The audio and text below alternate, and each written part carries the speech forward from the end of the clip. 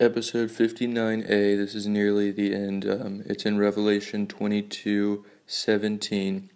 The Spirit and the bride say, "Come," and let him who hears say, "Come." Whoever is thirsty, let him come, and whoever wishes, let him take the free gift of the water of life. This is an offer to anyone. It is unbelievable. It is miraculous. It is incredible. It doesn't make sense, yet here it is, clearly.